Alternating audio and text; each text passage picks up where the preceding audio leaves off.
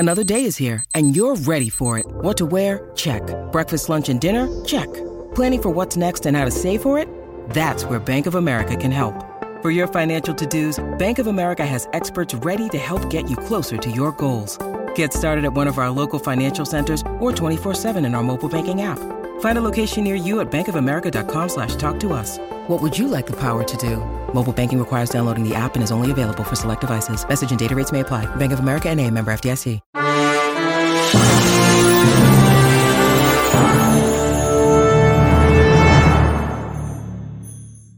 Welcome, Pewter Report readers, viewers, and listeners to a brand new edition of the Pewter Report podcast, energized by Celsius, the official energy drink of pewterreport.com. Hope everybody had a great weekend. It is a Monday edition of the show, and we are starting the week swinging. This is an action-packed show from beginning to end. A whole lot to get into, including Devin White speaking for the first time publicly since he requested a trade in the offseason. We got some news about the quarterbacks as well. And Scott Reynolds is back from Canton, going to recap a little bit of the Hall of Fame induction weekend for Rondé Barber. So a lot to get into on today's show. I'm your host, Matt Matera. Joined with me, as I just mentioned, back from Canton, Ohio, the face that runs the place at pewterreport.com, SR Scott Reynolds. And Scott, we have some news about the quarterback position, do we not? Yes, we sure do. And J.C. Allen from Pewter Report was the first to break the news that Baker Mayfield is going to be getting the start versus the Pittsburgh Steelers this Friday night. That's right, folks. We've got football this Friday night in Tampa. Bucs versus the Pittsburgh Steelers, 7 o'clock on WFLA News Channel, the official channel of the Tampa Bay Buccaneers and a partner of Pewter Reports. And Baker Mayfield will get the start there. Kyle Trask will get the start the next week, and you'll be there live for that up there in New Jersey as the Bucs will play the New York Jets, Jets. And so who will start the third preseason game? Well, they're going to wait and see who performs better in these two preseason games, including the joint practices with the Jets. And that'll kind of be the determining factor between who gets the start in preseason game number 3, which is at home, concluding the preseason at Raymond James Stadium against the Baltimore Ravens. Yeah, shout out to J.C. Allen again for breaking this news. And it seems like the right move. I think that's kind of what a lot of us would have hypothesized as well. That's not me taking anything away from what J.C. is reporting. But it seems that's how it should go. You know, how can you really determine a winner of this quarterback competition if only one guy gets to start both games? That doesn't make much sense. So, yeah, I think it's the right way to go about it. Why Baker in game 1 instead of Kyle Trask in game 1? I guess we can kind of debate that until the cows come home. There's probably not a rhyme or reason because of it, but at least we have a direction for what is going on. And I think the biggest real question mark just in terms of this quarterback battle specifically is with the turnovers.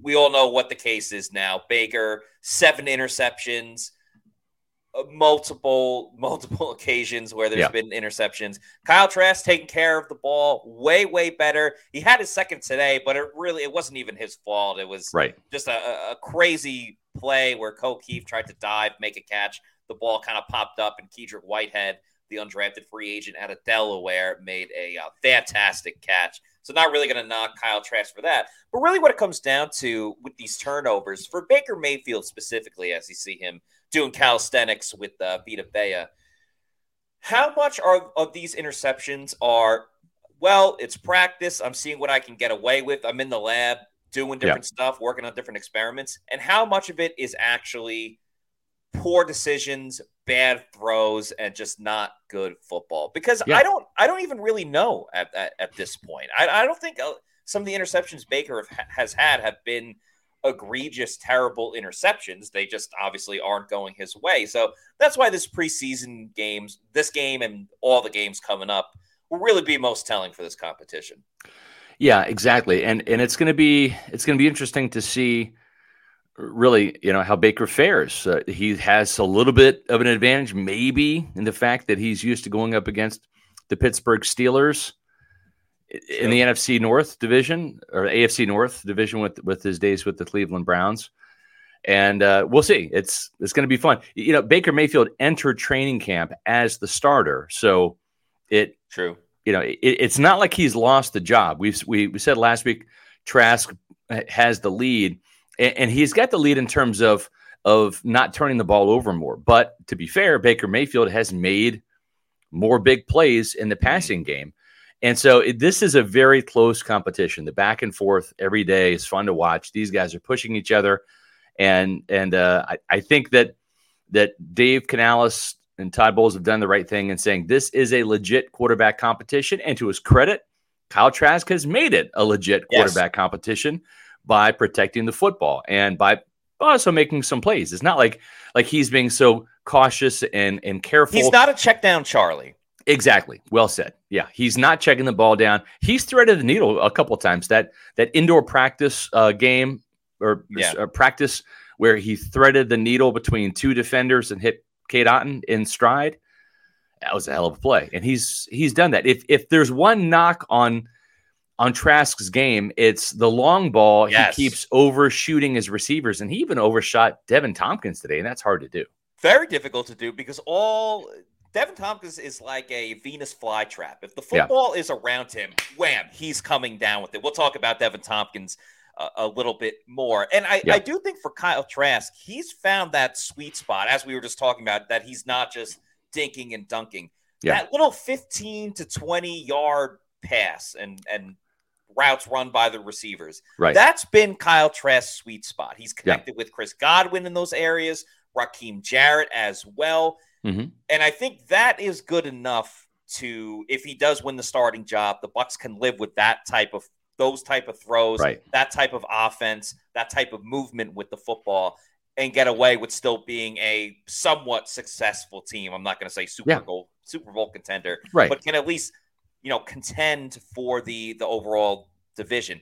Yeah. But those deep balls, it's becoming more and more of a concern for me personally, because I noticed it last week. It kind of reared its ugly head a lot on Saturday because that Saturday practice, it wasn't just like Kyle Trask was missing the deep ball. It was like 10 yards over the receivers' heads. And maybe I'm paraphrasing a little bit, but it wasn't like Baker had a couple of missed throws, and it went off the fingertips of the receivers because they were outstretched. He's getting it close. He's getting it close. Yeah. Kyle Trask and his deep ball throws are not even really remotely close. And even today, it didn't get that much better. John Wolford is the best deep ball thrower on the Buccaneers right now, mainly because he's just putting it in the area. Yeah. And the Bucs receivers are coming down with it. Yeah, he's also the third string quarterback. He's got nothing to lose, right? So he's chucking it up. But to his credit, he's on target with those passes. I think with Trask and his approach, he's following the instructions, right? It's like when I remember one particular thing, I think it was back in 6th grade, and we had a substitute teacher in a class, and he handed out this test, and he said, all right, read the instructions and then, take the test and turn it in. And so the instructions was like a paragraph long, and it said, this is a test, just to see how much you've learned and how much you've covered. And it had like 3 or 4 sentences. The last sentence was simply sign your name at the top and turn the test in without answering questions. Right. Mm-hmm. And nobody did that. Everyone's like, they skipped reading that and they're like, oh, this is easy. 2 + 2 is 4. What comes after A, B, C, D, right? You're like, wow, this is the easiest test in the world.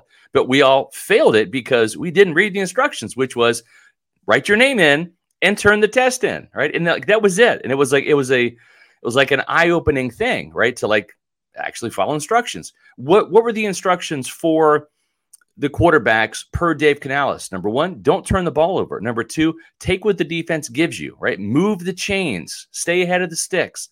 Don't take the losses. Don't wait on a play for it. Don't wait for something to develop when you have something easy right in front of you. And I think to Kyle Trask's credit, he's read the instructions. He's not turning the ball over, and he's simply putting the ball in the hands of the playmakers, letting them pick up the yards. If it's first down and you get 4 yards on a little, a quick slant or maybe a dump off to the tight end, then it's 2nd and 6, and it's not 2nd and 10. So he's doing what's been asked of him to do. And again, I think that because of that, he's made this a legit two-person race for the quarterback spot. The two big things that Kyle Trask has learned, at least under Dave Canales, or he at least has been implementing it, is one, live to fight another day, as he said, like complete those short passes. Yep. And two, he knows how to survive in advance, because that's why you see him committing to running fast enough and quickly enough. But you know what? It's getting the first down for the Buccaneers, and it's extending those drives. So he's really surviving and advancing. And the third thing I would say that Kyle Trask is really doing and learning about himself is he is using all of his height to his advantage. Yes. He is seeing the plays, and he is making very fast decisions because of this. And I asked Kyle Trask after practice today, because we had a media session with him, and I asked him, like, what is he doing well? What is he best at? And he really said that it was all of the things that he had been working on since May, June, and July to get to this point. All the things that he was working on. Not only is he succeeding, but he's surprised at how well he is doing everything. And one of the things that he really talked about in previous interviews and press conferences about what he wanted to get better at is just using his frame and his size to his advantage. He used to say he was a little too squatty. Like if he's 6'4", play like a 6'4" quarterback that commands the offense. Usually it's low man wins in football, and that's very, very true. But not at the quarterback, not at the quarterback position. You want to be tall. Tall guy wins in that situation. And that's something that we've kind of seen with Baker. We know he can't do anything about his height. But there have been situations, and Scott, we talked about it today, where Baker holds on to the football a little bit too much. Now, is it because of his height? That's definitely in play. But even if it's not because of that, and if Baker's holding on to that football, that pocket is going to collapse, and Baker's not going to be able to escape. He's not going to be able to get a good pass off, because as we've seen, multiple footballs have been tipped when Baker Mayfield is throwing, and that hasn't been the case with Kyle Trask because of his height and playing at the level that he wants to be playing at. I think you're exactly right. And when you look at Trask, he's able to see, and with his height, I mean, let's just go across the offensive line. 6'5", Tristan Wirfs at left tackle, 6'6", Matt Filer. If Ryan Jensen's in there, 6'5" Ryan Jensen. If not, 6'4" Robert Hainsey. Gone is 6'1" Shaq Mason. Now you've got 6'5" Cody Mauch and 6'5" Luke Gedeke. So we have seen Baker sometimes when there's been pressure from the outside, whether it's with the twos or even with the starters. And we saw Yaya Diaby, give Luke Gedeke a couple days ago a run for his money and push the pocket in there. When Baker's not able to get outside the pocket and really see downfield, he does hold on to the ball too long. And you kind of count, the snap count in your head, the 1,000, 2 1,000, 3 1,000. He still has the ball, and he's kind of looking down the field, trying to find a little bit of a crease where he can see. And I think it's a little problematic. And I would not be surprised if we see Baker Mayfield end up getting sacked more than Kyle Trask, unless he can get outside the pocket with that mobility. And frankly, that's kind of where he is dangerous, is when he's outside making plays, extending the play and finding somebody down the field or dump off in front of him. And it's going to be interesting to see not just how many touchdowns one of these guys throws more than the other, or interceptions, but also the sacks, right? Because sacks can be drive killers. It puts you, if it's on first and second down, it puts you behind the sticks, right? Behind schedule. If it's on third down, you're punting. So that's going to be an interesting thing to watch. And that is a big difference. I think Trask is 6'4.5", 6'5". Baker they have him 6'1". Okay. Trask is at least 4 inches taller than him. And it is making a difference, as you say, Matt, with the offensive line, especially in the pocket. I have a feeling that on the first preseason game on Friday, we're going to see a little bit more of play action rollouts, specifically called for Baker Mayfield, just to get him out of the pocket, away from that height and everything. You'll see a little bit more with Baker Mayfield than we might see with Kyle Trask. And I think we might see Trask, if he's rolling out and everything, that's going to be by his choice, by his own accord. And that's how he's going to extend plays, which is a little bit of a part of this offense. Yeah. Dave Canales has spoken about that sometimes if the initial play isn't done, if you're not getting rid of it, he likes when the quarterback kind of extends the plays and has those combat balls. It's something that Brad Itzik had talked about when he was on the Pewter Report podcast. So just something to keep an eye on for Friday. It is. And, we would be remiss if we didn't mention that the Pewter Report is the official energy drink of Pewter Report is Celsius. If you're not drinking a Celsius, folks, what are you doing? We all bleed the same.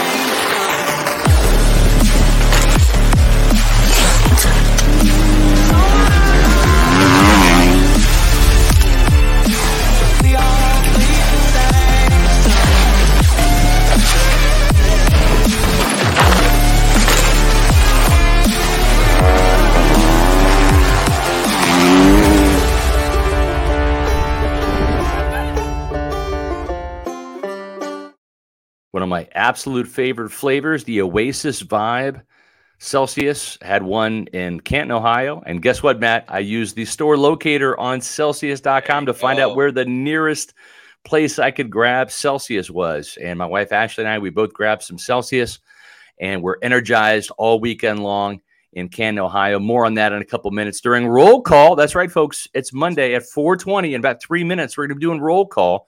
And I'm going to talk about my trip to Canton for the Rondé Barber Hall of Fame induction. Matt's going to put up your locations, but let's finish the Celsius plug first.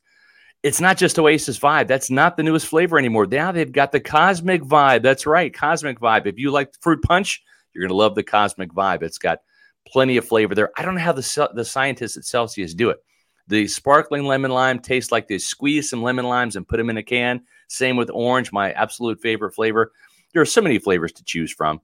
And folks, if you don't know which flavor to grab, go to Celsius.com. Click on that store locator I talked about. You'll see convenience stores. You'll see health and fitness stores. You'll see grocery stores. And what's the other place you can find Celsius? You will see some bodegas. Bodegas. That's right. Then once you find the flavors that you like, go to Amazon or Instacart. And when you're on Amazon, order them in bulk. You can have them shipped right to your door with the subscribe and save option. It's the best way to save money and have Celsius shipped right to you. Folks, there's no sugar crash after you drink a Celsius. Why? Because there's no sugar in it. It's all the essential energy that you need to power your workout in the afternoons, to get you up in the morning, or if you have a late day at the office, have a Celsius, get that energy to pick you up. And we always love to hear from our Pewter people, which flavor Celsius are you drinking? So do us a favor. On Twitter, tomorrow morning, if you're having a Celsius or at work, take a picture of the can, tag at Celsius Official, and let us know which flavor of Celsius you're drinking.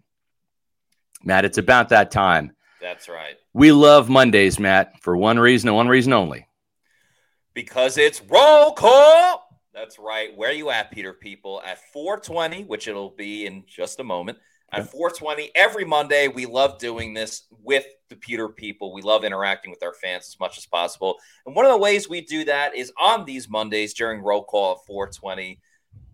We're going to talk about the Buccaneers in one way or another. This one is going to be Scott Reynolds' trip to Canton to be there for the enshrinement and induction of Rondé Barber into the Hall of Fame. And in the meantime, while Scott is talking about that, which I'm very excited to hear these stories, please let us know where you are watching from, and we will put it up on the screen like with Charles right here. And we'll let you guys start writing down where you're coming from. We'll put it on the screen. So, Scott, tell us all about this weekend in Canton, Ohio. It was great to see Rondé Barber get his moment. It's been a long time coming. He has had to fight size. He has had to fight the fact that he is a 5'10", non-shutdown corner. I think that's maybe fair to say, although he's not a system corner either. He's just a damn good corner. Can we just say that? He's just a damn good football player. He played outside. He played inside. Usually when you think of the term nickel corner, and he really kind of redefined that position because of what he could do in the slot, whether it's interceptions, 47 in his career, or blitzing and getting sacks, 25 in his career. He was an outside cornerback on first and second downs. And then on third downs or obvious passing downs, he would go inside. And I think that's really what made him special. And it was an absolute honor to be invited. I was one of the very few media members to be able to go to Canton and support of Rondé. And Had a great time at his after party. I've known Rondé for all 16 years of his career as the third-round draft pick back in 1997, and it was an amazing event. What made it special was not just the fact that obviously the Hall of Famers there, and then you see Tony Dungy, legendary Hall of Fame head coach, Derek Brooks, Warren Sapp, John Lynch, but the fact that there were so many other Buccaneer players that came to support Rondé, everybody from Donald Penn, who didn't play on that Super Bowl team, right? Guys like Barrett Ruud that weren't a part of that Super Bowl team. Kevin Carter, right? Those are some of the players that played in what I call Rondé's second career in Tampa, because he was a linchpin and a key cog in the Bucs' rise to prominence, and obviously had the most iconic play in franchise history, that 92-yard pick six to shut down the Vet in the 2002 NFC Championship game to send the Bucs to the Super Bowl where they would win it. But he played with a lot of players in that crossover Tony Dungy, John Gruden era. But then he also played with a bunch of players in the second part of Gruden era and the Raheem Morris era and the first year of Greg Schiano too. So he had so much support from so many teammates because he played 16 years. So we kind of think of the Rondé Barber, this version here with Sapp, Brooks, Lynch, and Dungy, and then of course Gruden. But then you have the second phase of his career where he helped win a couple of division titles in 2005 under John Gruden and also 2007, and then helped the Buccaneers get a 10-6 season to Raheem Morris' second year. So it's just great to see all of the people. Even Raheem Morris came on Friday night, and then he's the Rams defensive coordinator. So he left training camp to go there and support Rondé, and was there on Saturday for his induction. This is my wife, Ashley. We had a great time at the after party. It was like a family reunion. That was the cool thing about it. There's Rondé's bust, who, as Rondé said, thank you for making this look more like myself than Tiki. So I loved Rondé's speech. The one thing I'll say about it is after watching a couple of very emotional, very heartfelt speeches from DeMarcus Ware talking about his father and the family and just growing up and some of the real heavy stuff he had to encounter. And then you've got Zach Thomas, the dirt roads guy that everybody, said was too small and too short to make it. But it was a very kind of a heartfelt thing. Jimmy Johnson gave him a chance. Then you got Rondé coming up after Darrelle Revis and after Don Coryell's family inducted the late, great Eric Coryell into the Hall of Fame.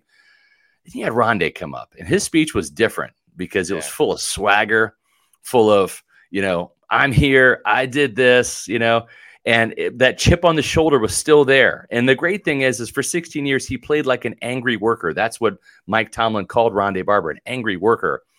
And after he retired, you saw him on our podcast. He's just the nicest guy, down to earth, actually kind of humble to a degree, confident but humble.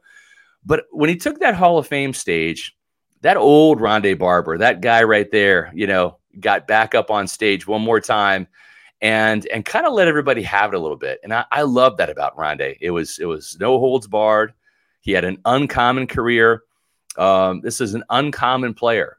Guys that are cornerbacks that are 5'10", 180 pounds shouldn't be doing the things that Rondé Barber did. And kudos to him. It was fantastic. Matt, Simeon Rice probably is not going to get in the Hall of Fame. I think he deserves it. The numbers are there. But honestly, the fact that there are 4 players from that Bucs Super Bowl team, it's hard to put a fifth in, even though Simeon Rice deserves it. The next Hall of Famer might be Mike Evans. And you know what, Mike's still playing. So you got to wait 5 years until you're done with your playing career. And then is Mike going to be a first ballot guy? I think if he ends up in the top 10 in terms of receiving yards with 4 more 1,000-yard seasons, he would be just that at over 14,000 yards. But it might be some time before the Buccaneers have another Hall of Famer. Rondé Barber is, this is a moment to celebrate because it might be a while before the next Buccaneer gets in the Hall. They don't get credit for Tom Brady. Buccaneer fans will claim that. I think the Patriots have a more deserving a little bit more of an argument. But awesome stuff, Scott. His speech I loved it. I absolutely loved it because everything you said about the swagger, kind of like telling people off without telling people off. Yes. That's exactly how I feel if some of my favorite sports teams in other sports outside of football, like if they ever win a championship one day, I'm going to be telling everyone else, like, everything you said about my team, like, you're wrong, F you, all that stuff. And that's why, and Ronde didn't say it like that, obviously, but just the whole, I did it. I was extraordinary. I was uncommon. I did it extraordinary. And that's what I needed to do to reach this level. He said, I was not Darrelle Revis. I was not pegged as a first ballot Hall of Famer right away. And I love when he said, I have to give a small thanks to everyone that doubted me because you fueled me to get better and everything else that he said. And yes, I like that it was a little bit different than the emotional stuff. And I'm not taking anything away from any of these Hall of Famers that went through hardship. That was just classic Ronde, Matt. It just like he talked during his speech the way he played. And it was great to see that kind of swagger Barber back. And that was also really cool. Kind of ridiculous. Like they made Ronde Barber wait long enough to get into the Hall of Fame. And then we had to wait a little bit longer just to hear him speak. Like it took that much, a little bit longer. And of course, I was watching it pretty much from the beginning. And I knew whenever Ronde was going to be on was when I was going to have to drive to the facility for Bucs practice. And of course, that's exactly how it lined up. Like they were getting ready for that. So by the time I got to the Bucs facility for practice, they were showing like the highlight video of Ronde. And so I had to watch his speech later after practice during that. And one last thing about the whole week, Rich Eisen, when Darrelle Revis was on, Rich Eisen had a great thing about, he was saying like, no quarterbacks and wide receivers are in the Hall of Fame this year because like Revis Island shut them down again. But that extends to Ronde Barber. There were no wide receivers, quarterbacks or wide receivers in this year's Hall of Fame class because Ronde Barber and Darrelle Revis were shutting down the passing game once again. So congratulations to the entire 2023 NFL Hall of Fame draft class, or class in general. Because just a comment here from Mob and for Christ. Mike will get in. I think he's on a Hall of Fame trajectory. I don't know about Lavonte David. I think he deserves to. What's held him back is, and you got to remember, this is a national vote. These are national writers, and accomplishments matter. Pro Bowls matter. All pro berths matter. And we all know Lavonte's been overlooked, underappreciated, underrated, all of those things. And I think that's going to come back to haunt him. He is one of the best linebackers over the past decade. There's no doubt about it. But when you make these, all 2000s teams and all 90s teams and all 2010 teams, those types of teams matter. Your accomplishment lists matter. Your accolades, all of that stuff. That's how the national media judges and values players. Then also too, do you have that accomplishment, right? With Ronde Barber, it was the biggest play in franchise history, right? He's got a Super Bowl ring for sure, but a lot of guys have Super Bowl rings. So I don't know about Lavonte. I'm not going to say he doesn't deserve it because I think he does. I think he's been one of the better linebackers. I just don't know if he has the accolades and accomplishments on paper to satisfy the voters for the Hall of Fame. What I would say is to the national media, Ronde, to the national media, Lavonte David is in the Hall of Very Good. But for those that have watched him up close and personal for years and years, even when the Bucs were not a good team, and including when they were Super Bowl champions, the real ones know Lavonte David has Hall of Fame level talent. But sometimes things just don't go your way. We have a super chat from Adam. Thank you, Adam. Hamilton. It's awesome. Adam, good to hear from you again, my man. Thanks for the super chat. Great to see you in the chats again. Adam says, boys, hope all is well. Ronde, one of the GOATs for sure. The pick sixes were always great, but seeing him come off the edge was special. Hashtag strip sack. And says, Mike getting in, stud, mayor of Galveston. Great I don't stuff see anything wrong with this statement that Adam Hamilton made. I agree. And I think this is a very good point here from John B. Lavonte being an outside linebacker in a 4-3 defense contributed to him missing out on Pro Bowls. That's exactly right, because he was classified as an outside linebacker. And I think the Pro Bowl voting system needs to be completely overhauled because for years, Lavonte David was going up against, Justin Houston, right, as an outside linebacker in a 3-4 defense. Now in the division. Where he was primarily a pass rusher, right? or, John Abraham, those kind of guys that would get 12 sacks as an outside linebacker in a 3-4. And then you have Levante David as a 4-3 outside linebacker getting overlooked. So I totally agree. Great point here by John V. There needs to be a distinction. I think that there should be in the Pro Bowl, it should be linebackers and include people, exactly, and edge rushers. Include everybody on the second level, right? With an outside linebacker in a 4-3 or inside linebackers in a 3-4, you're a linebacker. Boom. And then edge rushers are 3-4 outside linebackers like Shaq Barrett, Joe Tryon-Shoyinka, Jason Pierre-Paul, etc. And then defensive ends. Let the outside linebackers and 3-4s and defensive ends and 4-3s battle it out. And I totally agree with the sentiment here. Yeah, I think you're spot on with all of that. So separate traditional linebackers and edge rushers. But speaking of linebackers. Exactly. I was going to say the other linebacker in that duo of Levante David and Devin White, Get Live 45, was a little bit more of the topic of conversation this morning / into the afternoon because Devin White spoke to the media publicly in front of the world to see for the first time since he requested a trade. And, we have the videos. Let's just play the videos and then give our thoughts and opinions on Devin White. So we broke it up into 2 videos. The first 2 are the initial questions about him asking for a trade, and then Scott asked Devin White a question about if he regrets any of those things that he did. I just wanted to be the guy here for a long time, but actually after really just sitting down with Coach Bowles and Jason Light, just understanding their plans for me and what they got to play, and just coming up with some of them guys just to see how I can be better, and moving forward, I think we all came to a good agreement, and that's why I'm here just focusing on the season now. You've got a lot of fans. Yep. And when you say I want to be traded because I'm not getting paid, yep. Is there any regret on your part looking back? Yeah, as far as regret, I don't think it's no regret, and I don't think it's just about being paid. It's just about being a guy who was drafted here, and doing a lot for this program. Just want to be the long-term guy, just want to be a guy like Levante. He been here forever. I wanted to be that next guy, and we just didn't make it happen when I wanted to, and that's why I kind of got a little selfish, even knowing I still had the 50 option, and that was a thing in play.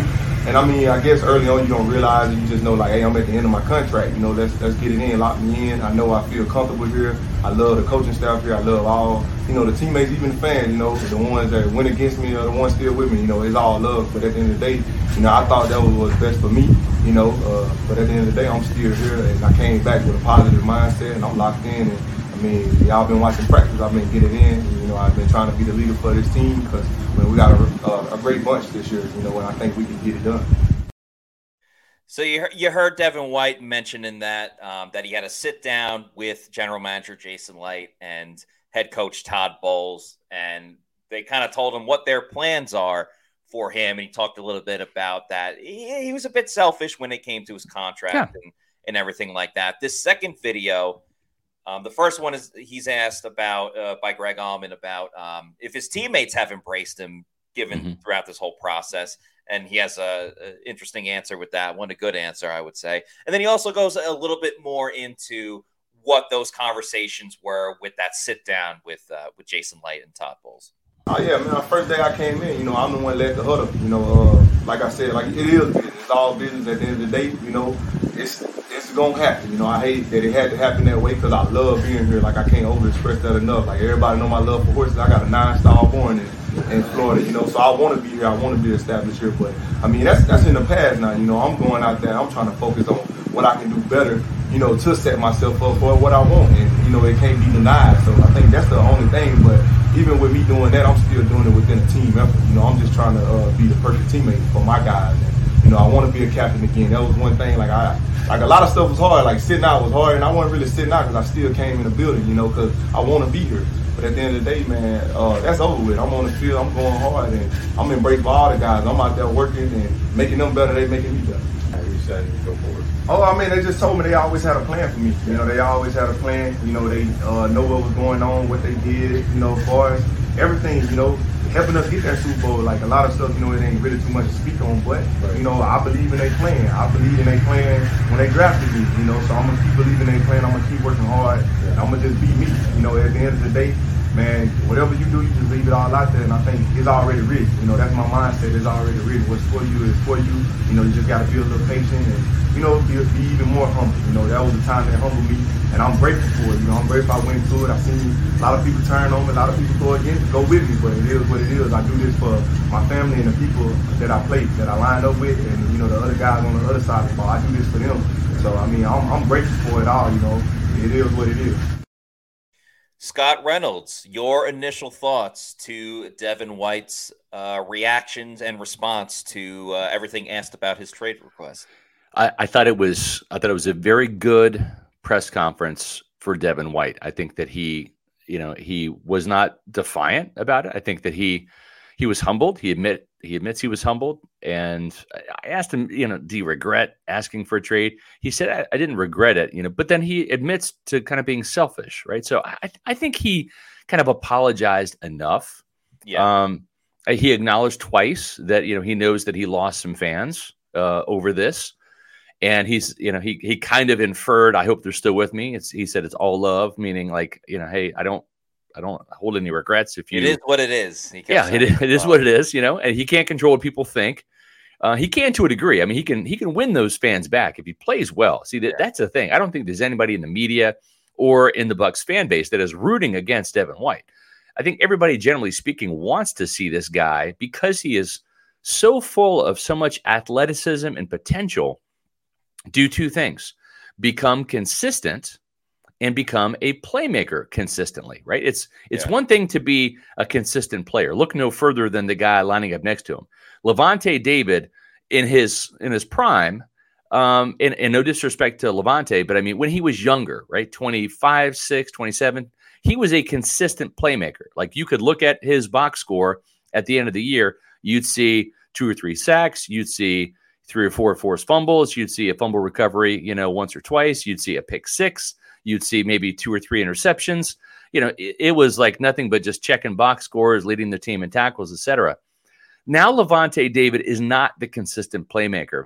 Now he's more of a steady Eddie. He's a guy that will maybe not pick off the passes. I don't say he's lost a step, but he'll probably break up the pass rather than pick it off. He's not going to be as dynamic as he used to be, but he's still, from a consistency standpoint, way better than average. Still very good, right? And I think that's worth something, right? And I think with Devin still being in his prime and still being very young and very fast, he has the chance to be what Levante was, which is a consistent playmaker. And I think that's what the Buccaneers want to see. It's like, we might consider paying you, Devin, your king's ransom if you be that consistent playmaker and not get 3 sacks in this game and then have 2 bad games and then have an interception, and 12 tackles and then have a bad game, right? It's just show up every week and either be good or great. And we would love for you to be more great than good, but don't have bad or below average games. And so I think that's a reasonable request, especially for a guy that's requesting to be paid $18 to $20 million per season. Exactly. Devin has to understand that for the amount of money he wants to get paid, there is a level of expectation. And realistically, he didn't meet those expectations last season. And it wasn't even like he had a terrible season. He just didn't meet the expectations that a $20 million per year contract is asking of. Now, back to his overall press conference today, I thought he showed a ton of humility. We keep saying humble. There was a lot of humility to it as well. And you know what? I was a little surprised going in because he was pretty like upbeat and smiling. He mentioned the horses. He's got to get a horse reference in there at one point or another. And I was kind of going in. I was ready to expect a combative Devin White. I was kind of preparing for him to not like mean mug everybody, but to not be in love with a lot of the questions that were asked. Like the question you asked him specifically, he could have taken that a different way and just kind of been like, I'm going to do what I'm going to do, and whoever's got a problem with it, can kick rocks or something like that. But no, he was like very happy to be there, in a pretty good mood, given the situation that he was in. And I thought the coolest thing, outside of like his apology without saying I'm sorry and talking about the humbleness and the thing that he learned from, and I thought it was great that he was talking about wanting to be a captain again for this team. But I really loved what he had to say. One of the things was the question that you asked, and I asked him about just the goals of the defense in general as well. He doesn't want to be the best blitzing linebacker in the league. Right. No, that's not good enough for Devin White. That's not good enough for him this season. He wants to be the best linebacker in the league. And he mentioned that him and Levante, they're close. They're close to being the best duo, some of the best linebackers in the league. Right. He mentioned Roquan Smith specifically as one of the top linebackers in the league. So he's got some room to beat some of those guys.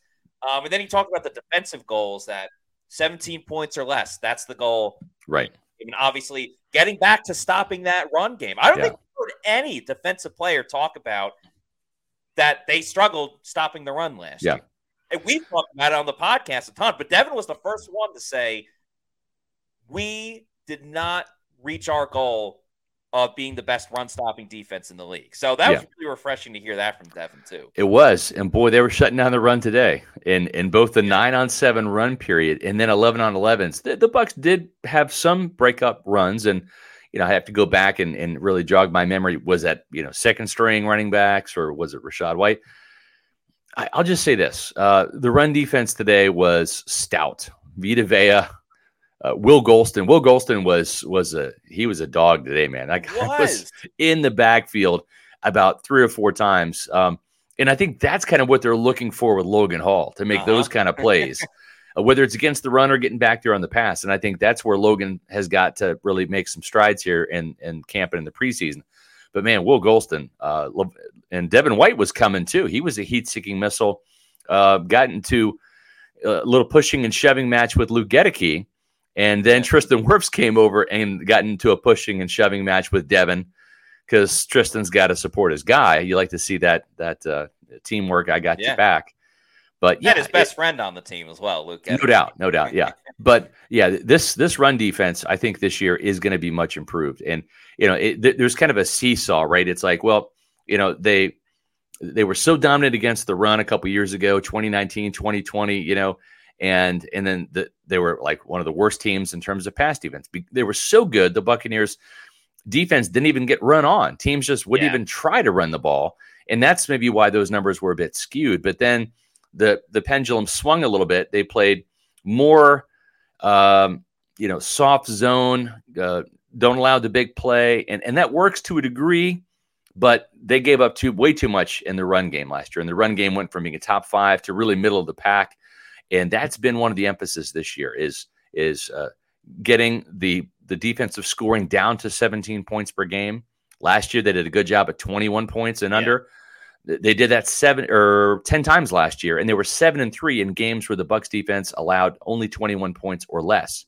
So that's really good. They won 8 games last year, Matt, and 7 of those feature the defense doing their job. But they want to lower that from 21 points per game to 17. And a big reason, for those games getting outside of 21 points is the fact that the Buccaneers gave up way too many big gains on the ground. Yeah, last season was the first time since Todd Bowles has been in Tampa as a defensive play caller, now head coach, or second year as head coach of the Bucs. Last year was the first year there was a true crack in the armor of the best run-stopping defense in the league. And you know what? Devin had a little bit of a role to play with that. We all remember the infamous Baltimore Ravens game, which was probably some of his worst tape of the season. And that leads me to just there's something I'm worried about a little bit with Devin, because, Devin likes to hype himself up, get live 45, and it's a little bit of a front-running mentality. And by that, I mean, when the Bucs are beating the Chiefs 31-9 in the Super Bowl, it's easy for Devin to be flying around, get that interception, take his helmet off and chuck it because the game's done and he makes a great play like that.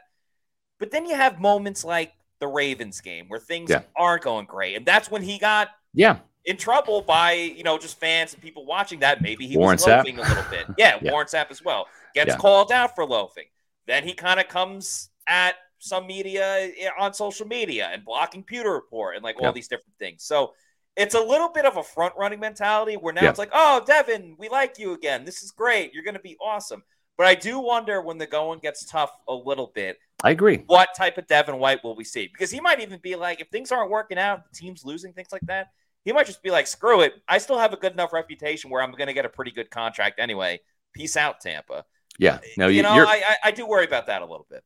Yeah, no, you're exactly right, and I think that's what the Bucs want to see is we want to see you when you're, when you're making plays and you're the front runner and you're on top of your game and having those big games, but then there's moments like this where like you kind of question the effort a little bit. This is Brock Purdy with that touchdown. You kind of see Devin.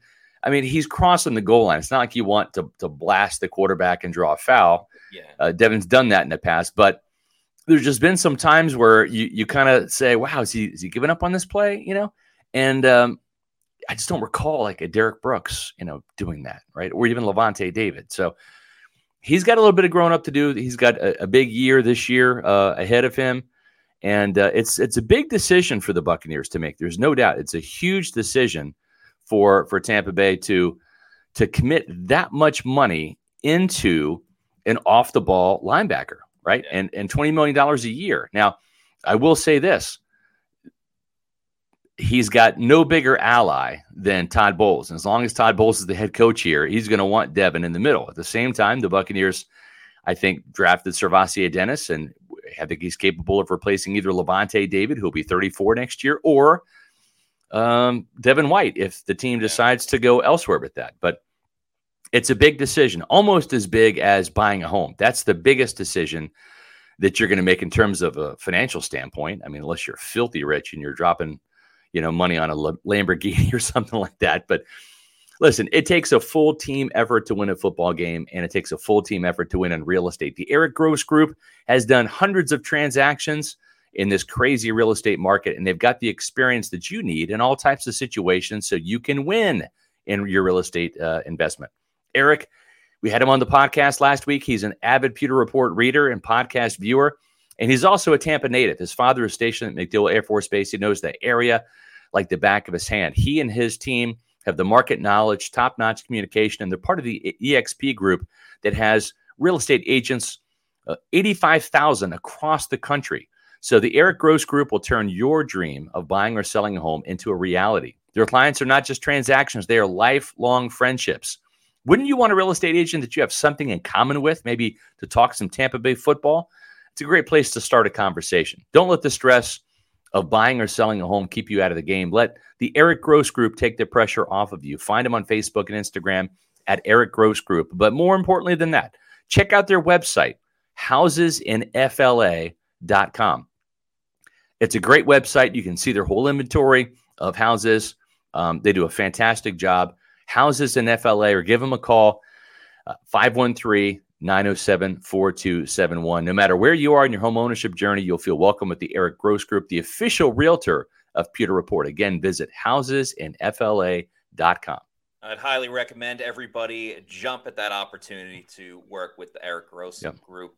Kind of like how Devin Tompkins can jump and get after the football. I think people have to understand he made a great catch on Saturday. Yeah. But this catch that he made today, and you can see it on social media, shout out to Loose Cannons. They got a video of it. They were in the crowd. It's in our article, the Bucs Camp Insider, of the great catch that Devin Tompkins made. This one he made today was even better than the one that he made on Saturday. Yeah. It was a deep ball down the field. Josh Hayes was in coverage, and good coverage by Josh Hayes. He was right there, stride for stride, with a very, very fast Devin Tompkins. John Wolford was the quarterback throwing. Chucked it deep down. I shouldn't say chuck because that makes it sound like it wasn't accurate. It was very accurate. It was right on point. Yeah. And Devin Tompkins, the word moss gets thrown around a lot. I've been seeing it on social media a lot. This was a baby mossing. I wouldn't say it was like as hardcore as like the Antoine Winfield Jr. interception against the Colts a couple seasons ago, or obviously Randy Moss doing it himself. But man, this guy, the athletics that this man has, he can be 7 feet tall the way that he can jump into the air. It was an exceptional acrobatic play by Devin Tompkins to go up, make the catch. It was the play of the day. The crowd went wild. And Devin Tompkins, who made another nice catch and run up the field, is playing his way not just to wide receiver 6, but you could make the argument right now that Devin Tompkins could be your wide receiver 4 with what he's been doing. No doubt. He didn't drop the ball, Matt. He doesn't drop the ball. He does not. Right? We saw Trey Palmer have a couple drops today. And they like Trey Palmer, but this guy does not drop the ball. If he was 180 pounds, he would be in contention for wide receiver 3. He would be battling, he would be battling Russell Gage for wide receiver 3. The problem is he's 5'7", 150 pounds soaking wet, right? You can't line him up there and say play 50 plays at wide receiver. He's not big enough to be a down in and down out receiver, but he is big enough and makes big plays that you got to get him on the field, whether it's an end around, whether it's a wide receiver screen, whether it's just chucking the ball downfield and letting him use that 41-inch vertical. I mean, Josh Hayes, not the biggest guy, but he's 6 feet tall. And Devin Tompkins is 5'7". So that's 5-inch differential right there that he's making up with his leaping ability. And so he just keeps making big play after big play. And he's playing his way, not just onto the roster, but as you said, playing his way for playing time, legit playing time. And it's fun to see. And one other thing we really should mention, and again, the Bucs Camp Insider is on the website. I'll drop it here in the chat. You can read about our practice notes. Josh Capo and myself kind of tag team these today. Great to see Josh covering camp the last couple of days. Yeah, he was there Saturday and today, and his presence is always appreciated when he is around. So love seeing Josh these past couple of days. Yeah, and he's a Pewter reporter, does a lot of salary cap work, film breakdowns for us. Lives in Atlanta. He's our resident Bucs Falcons guy when that matchup takes place up there. And he'll be down for a couple games, but it was great to see him for training camp. Practice Insider Camp Insider is in the chat. But we would be remiss if we didn't mention one little newsworthy item that Todd Bowles kind of talked about. Yeah. And we're not going to see him on Friday. I'll tell you that right now. He is not going to play in the Bucs preseason game against the Steelers. That's not coming from Todd Bowles. That's coming from me. But it doesn't take any imagination to figure out that Ryan Jensen, who has yet to take snaps in 11-on-11s in any form or fashion, he has been individuals, and he's had just about every other day off from practice. That knee still isn't right. And Matt, we were kind of privy to some information that there is some growing concern. I wrote about it in my SR's Fab 5 on Sunday, which if you didn't read that, I'll drop that in the chat too. It was busy on Friday, folks. We were getting ready for the Hall of Fame. I did the Hall of Fame video, but I had the Who's Hot, Who's Not SR's Fab 5 that dropped on Sunday, just after the Bucs concluded, another practice week. That was their day off on Sunday. But Ryan Jensen, it's going to be interesting to see if this guy can play. We've seen Robert Hainsey and Nick Leverett alternate at starting center every other day. And I'm not sure that this team has full confidence that Ryan Jensen is going to be able to start. What do you think? Yeah, that's some of the information, that we were a little more understanding of it. And I think the most telling thing, really, Scott, was Todd Bowles, who is on the fence about everyone and anything when it comes to topics in the NFL or for his roster specifically. When asked today, like when we can expect Ryan Jensen to participate in team drills and 11-on-11s, was just like, you know what? I don't know. They're just going to tell me when he's ready, and he's going with the play. When Todd Bowles, who has – we joked about how Jason Light has the worst poker face. Yeah. Todd Bowles, I don't know if he's happy, pissed, whatever. It's the same thing every single time. He's got a pretty good poker face. Yeah. It doesn't sound good with Ryan Jensen, just based on how Todd Bowles is like, I have no idea. Maybe he'll play. I don't really have a good sense of it. So right now, I mean, obviously Leverett and Robert Hainsey are getting a lot of the snaps. I would imagine Hainsey, just because he was the starter last year and did a solid job, probably would get the nod in terms of, push come to shove for the regular season. But I don't think we're at the panic button just yet, but doubt is creeping in. Yeah, there's only a couple of weeks left before the start of the season. I mean, the Bucs preseason opener is this Friday. Then, you have the Jets game after that, the Ravens, then a week off, and then boom, here's the season. So it's going to be interesting to see when they feel Ryan Jensen can get back in. And as Bowles said, Jensen has said, feels good some days, doesn't feel good the other days, right? And that's a little bit of a concern, because that tells me that it's not just precautionary. Oh, he's good, we're just holding him out just to make sure. No, the fact that knee isn't feeling good, that's a bit of a concern. So I will say this, the Buccaneers, top to bottom, actually feel really good about their depth at center. They've got Chris Murray, who's an undrafted free agent out of Oklahoma, certainly a practice squad guy. They like him. John Molchen has actually made strides as an interior offensive lineman. He has, an outside chance, because he can play center and guard, of seeing, some action, maybe getting on that 53 as the 53rd guy on there. Otherwise, he's probably almost a certainty to be back in the practice squad. But they legit have 4 guys behind Jensen that can snap the ball, and they feel pretty good about it. Chris Murray is more of like a Nick Leverett, undersized, quick, tough guy. Molchen is more in that Robert Hainsey, Ryan Jensen, bigger, taller type of center. Yeah, the Bucs built depth there, and they did right by it, because it looks like they could be going in that direction. One spot where you're not going to have to worry about Ryan Jensen is if you play Underdog Fantasy, and specifically their Best Ball Mania. They have $15 million in total prizes. $3 million goes to the first place winner. Use that promo code Pewter. You can get a deposit bonus to use it on Best Ball Mania, or whatever you want to use it on. As we said, $15 million in total prizes, $3 million to the winner. You just set it and forget it when it comes to your lineup. It's a $25 entry, but you don't have to worry about trades, waivers, anything of that nature. You just pick your team and you're good to go.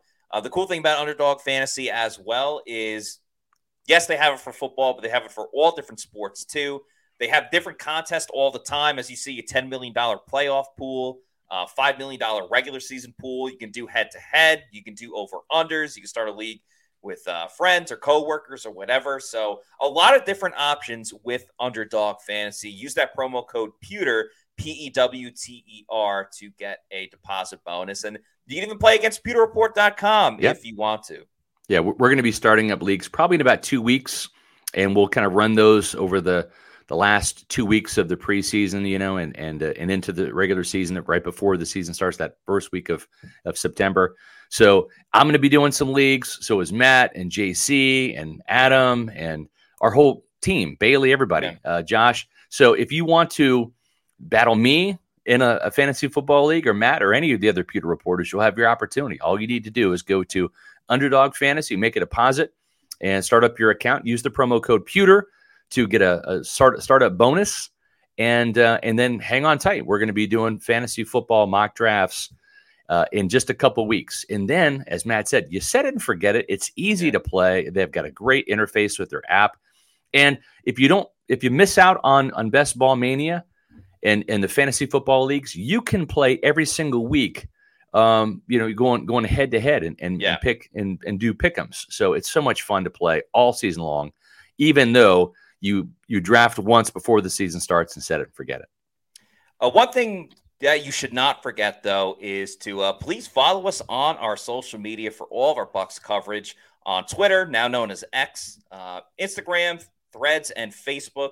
We are at Pewter Report. Also, got to give a shout out. We had an Instagram reel recently that's over 300,000 views, currently at 303. So appreciate your people for watching that video. Baker Mayfield was saying a little something at practice. And, of course, our YouTube channel, Pewter Report TV. We have the podcast out there all the time. We have SR's trip to Canton, giving some background information on the Bucs' history with the Hall of Fame and some Hall of Fame members in it that played for Tampa Bay.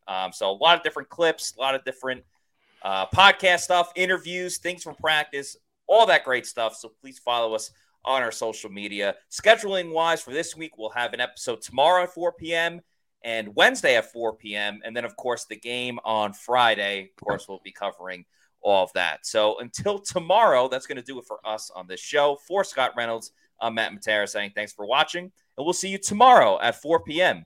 for another edition of the Pewter Report podcast. Out. Congrats, Rondé.